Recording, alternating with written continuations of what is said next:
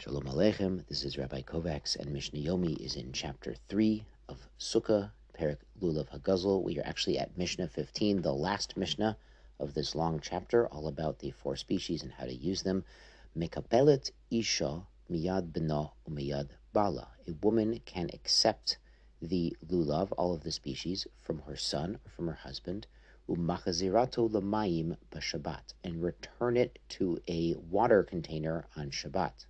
The practical idea is to keep the lulav and the hadassim meravot fresh and moist. I've seen in modern times some people use a moist paper towel around their species with aluminum foil around the outside to sort of humidify it.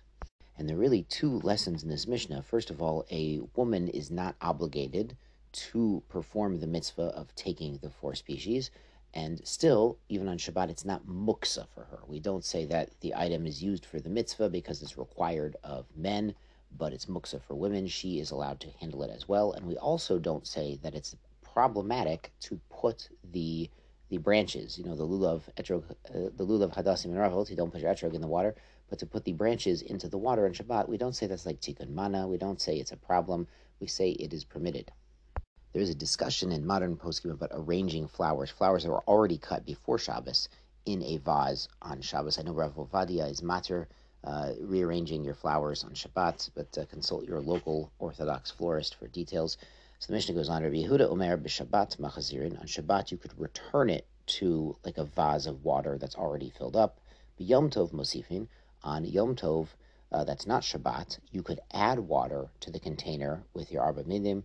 U'b'moed machlifim, and on Chol HaMoed you can change out the water. The idea here is that changing the water is more of a tircha. So on Yom Tov itself, when we don't want to have tircha, we want to be enjoying the day, we want to be doing the mitzvot, learning Torah, tefillah, and enjoying the simcha. We don't want to put someone through tircha, so we don't allow them to change the water. But on Chol HaMoed, where we do allow a little bit of tircha, we would allow it. Finally, katan hayodea lena'anea, a minor who knows how to do the waving, chayav belulav. He is obligated, this is on a rabbinical level, and for the sake of education, for chinuch, to be trained in the mitzvah of lulav.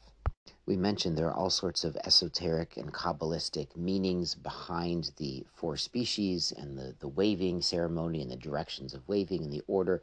There are a lot of deep thoughts behind this that are amazing to explore.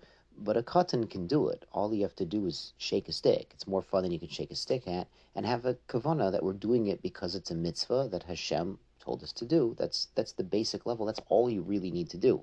It's a great reminder that sometimes we get bogged down in the details and the extra levels, but sometimes we miss the very basic level, that we do things because Ribono Shel Olam, the creator of the universe, told us to do it, wants us to do it. That's reason enough. Let's go on to chapter Daled.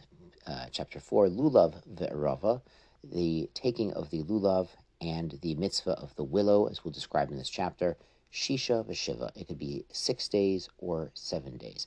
Now, the rest of this perek, this chapter, is going to explain how these situations arise. This first Mishnah is sort of like a table of contents for the perek. Hecholel v'simcha, reciting Hallel, the praises that we do, v'simcha, and having a good time, rejoicing. As the pasuk says, "V'samachta bechagecha," we have to make an extra effort to be happy on Yom Tov. The Gemara said it's a very difficult mitzvah to be b'simcha for an entire week. It's a difficult thing, but that's what we're supposed to do. Shmona, these are for 8 days. Obviously, the festival of Sukkot itself is 7 days, but then we have Shmini Chag Atzeret, which is day 8. So that's also a Yom Tov. Sukkah v'nisu chamayim shiva, the mitzvah of residing in the Sukkah, and the water libations that were performed on the Mizbeach. All year long they pour wine on the Mizbeach accompanying offerings, and now they had an extra offering of water, Shiva. That's done all 7 days. Cholil, and the flutes, Chamisha v'Shisha, could be 5 days or 6 days. The flutes we'll actually discuss in detail in chapter 5. Again, this first Mishnah in this perek is a bit of a table of contents, and this coming week we're going to see, Bezrat Hashem, the details of all of these mitzvot. Sei gesund.